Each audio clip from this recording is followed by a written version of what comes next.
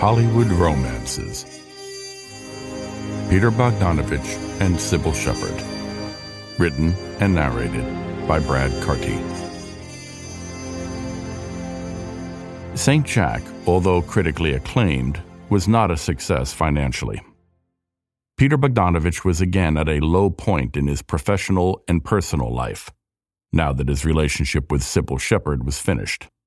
Notwithstanding Cybill's litigation against Playboy, Bogdanovich had become friendly with its founder, Hugh Hefner, and spent a lot of time attending parties at the Playboy Mansion. At one of these events, Bogdanovich met a new Playboy centerfold from Canada named Dorothy Stratton. Stratton, who soon was crowned the Playmate of the Year, was separated from her husband, Paul Snider, and she and Bogdanovich eventually became a couple. Bogdanovich cast Dorothy in his next film, a 1981 comedy called They All Laughed, that co-starred Ben Gazzara and Audrey Hepburn. During the post-production of the film, Stratton was murdered by her estranged husband, who then committed suicide. The events were later made into a film directed by Bob Fosse called Star 80. Peter Bogdanovich was devastated by Dorothy Stratton's murder. He wrote a book about her called The Killing of the Unicorn, in which he blamed Hugh Hefner and the Playboy organization for exploiting her. He even accused Hefner of raping Dorothy, which she supposedly had revealed to Bogdanovich when they became a couple.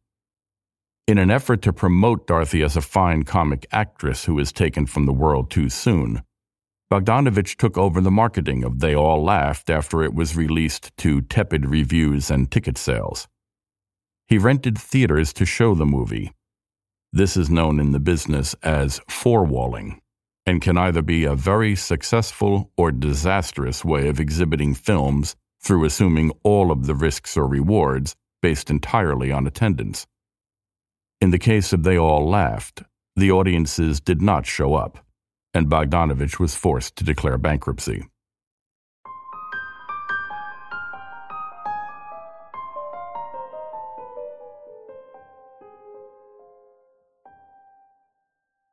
"1985 was a pivotal year for both Cybil Shepherd and Peter Bogdanovich. Shepherd had moved from movies to television, and in 1985 she was cast in the lead of a comic detective series called Moonlighting. She played a former model whose accountant has stolen all of her money, leaving her with only one asset, a detective agency in Los Angeles. The agency is run by a happy-go-lucky detective, played in the series by a then-unknown Bruce Willis. When Shepherd's character decides to get involved in the business and make it a success, she and the Willis character are forced to work together and solve mysteries while arguing almost nonstop. This relationship and the underlying sexual tension between the characters created a new template for television couples that continues to this day. Moonlighting was a hit and ran for 4 years. It made Willis a star, but although Cybill didn't get the same professional success as her co-star, it gave critics and audiences a chance to reevaluate her skills as a comic actress and helped to erase the negative image she'd acquired during her years as the Bogdanovich homewrecker. Meanwhile, Peter had gone from being a new Hollywood wunderkind to a director for hire. After the personal and professional disaster of Dorothy Stratton and They All Laughed, he was hired to direct Mask, a film about a severely disfigured boy and his mother, played by recent Oscar winner Cher. For the film's soundtrack, Bogdanovich had received permission from Bruce Springsteen to use several of his songs. Incredibly, the studio releasing the film thought that the movie would be more popular with songs by Bob Seger than by Springsteen, and proceeded accordingly. Bogdanovich blasted this decision in the press, which caused him to be perceived as a troublemaker by the industry. In 1988, Bogdanovich made Illegally Yours with Rob Lowe and former girlfriend Colleen Camp. The film bombed at the box office. By 1990, Moonlighting had ended and Bogdanovich needed a hit. He and Cybil Shepherd decided to revisit past glory by filming Larry McMurtry's sequel to The Last Picture Show.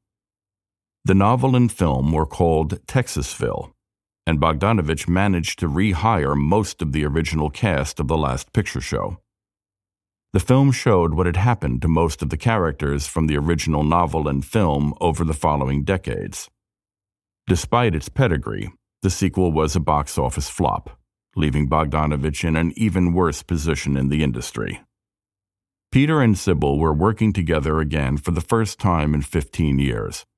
Despite everything that had happened between them, they were still great friends. Shepherd had divorced her second husband, but Bogdanovich was beginning his second marriage, one that shocked Hollywood. In 1998, he had married Louise Stratton, the younger sister of Dorothy. Peter Bogdanovich was 49 years old. His bride was 20.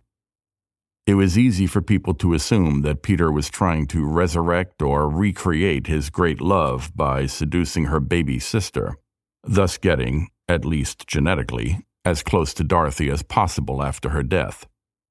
It became one more thing to mock or criticize Bogdanovich for in the movie community.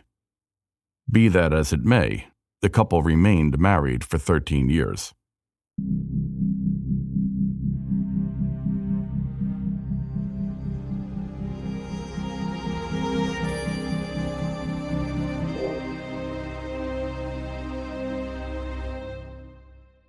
Bogdanovich went on to direct 2 other films as a director for hire.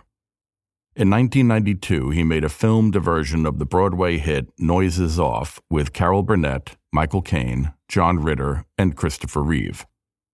In 1993, he directed River Phoenix in his final film role in This Thing Called Love, set in the country music industry in Nashville. In 1995, Shepherd starred in a situation comedy called Cybill, in which she played a middle-aged actress trying to stay relevant in a youth-obsessed Hollywood. The series ran for 3 years and made a star out of co-star Christine Baranski. Meanwhile, in 1997, Bogdanovich was forced to declare bankruptcy for the second time. With no directing projects on the horizon, he returned to his roots as a film scholar and published 2 books of interviews with directors and actors. He also directed several television movies. In 2001, Peter directed The Cat's Meow, a movie about the murder of Hollywood director Thomas Ince. The film, which includes characters playing Charlie Chaplin and William Randolph Hearst, was based on rumors recounted to Bogdanovich by Orson Welles. It was a critical, if not a financial, success. Meanwhile, Bogdanovich had begun to find work as an actor, playing himself in an episode of Northern Exposure, and then as a psychiatrist in a recurring role on The Sopranos. He also became a popular podcast guest on various movie programs, in which he regaled the hosts with his stories about his friendships with movie stars and great directors, usually including his expert imitations of their voices. Cybill Shepherd continued to work on television, including in 2 movies in which she portrayed celebrity homemaker and felon Martha Stewart. She also appeared in the TV series The L Word alongside her daughter, Clementine Ford. She appeared in a revival of The Best Man on Broadway in 2012 and continues to appear on television and on theater stages to this day. In 2000, she published her autobiography.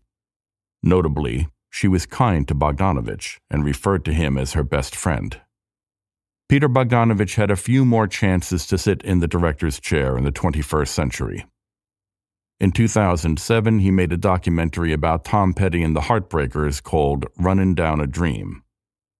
His final fiction film was She's Funny That Way, which was co-written and produced by Louise Stratton, despite it being made more than a dozen years after their divorce.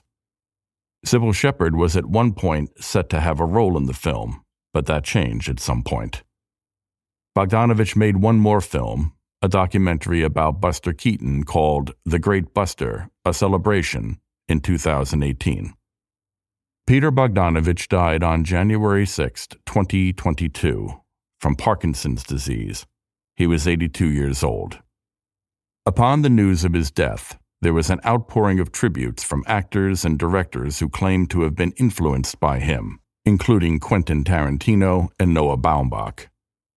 With the scandalous affair with Cybill Shepherd now half a century in the past, it was easier to judge Bogdanovich on his work rather than his public profile. The Last Picture Show remains a landmark motion picture and was chosen by the Library of Congress as an addition to the National Film Registry. Several Bogdanovich films have been re-released with restored scenes, and critics are giving them another, more generous look. Indeed, it is becoming more and more clear that a lot of the negative press Bogdanovich received for his mid-70s films was influenced by his relationship with Cybill Shepherd and his perceived arrogance. Today, such factors are unknown or ignored, and the movies can be judged solely on their merits. As a result, the films of Peter Bogdanovich are likely to gain in critical respect as time goes on. And what of the relationship between the director and his first leading actress? It is notable that Peter Bogdanovich continued to have very good relationships with all of his former girlfriends. Not only Cybill, with whom he spoke on the phone nearly every day of his life, but also Colleen Camp, Patty Hansen, who later married Rolling Stones guitarist Keith Richards, and Louise Stratton. Years after their personal relationships had ended, Bogdanovich continued to have a friendship and working relationship with all of these women. Even Polly Platt, whom he had publicly humiliated with his affair with Cybill, continued to work with her ex-husband for many years. Surely this testifies to a certain magnanimity on the part of Peter Bogdanovich that can only be applauded. Perhaps his artistic and personal profiles will improve as the years go by.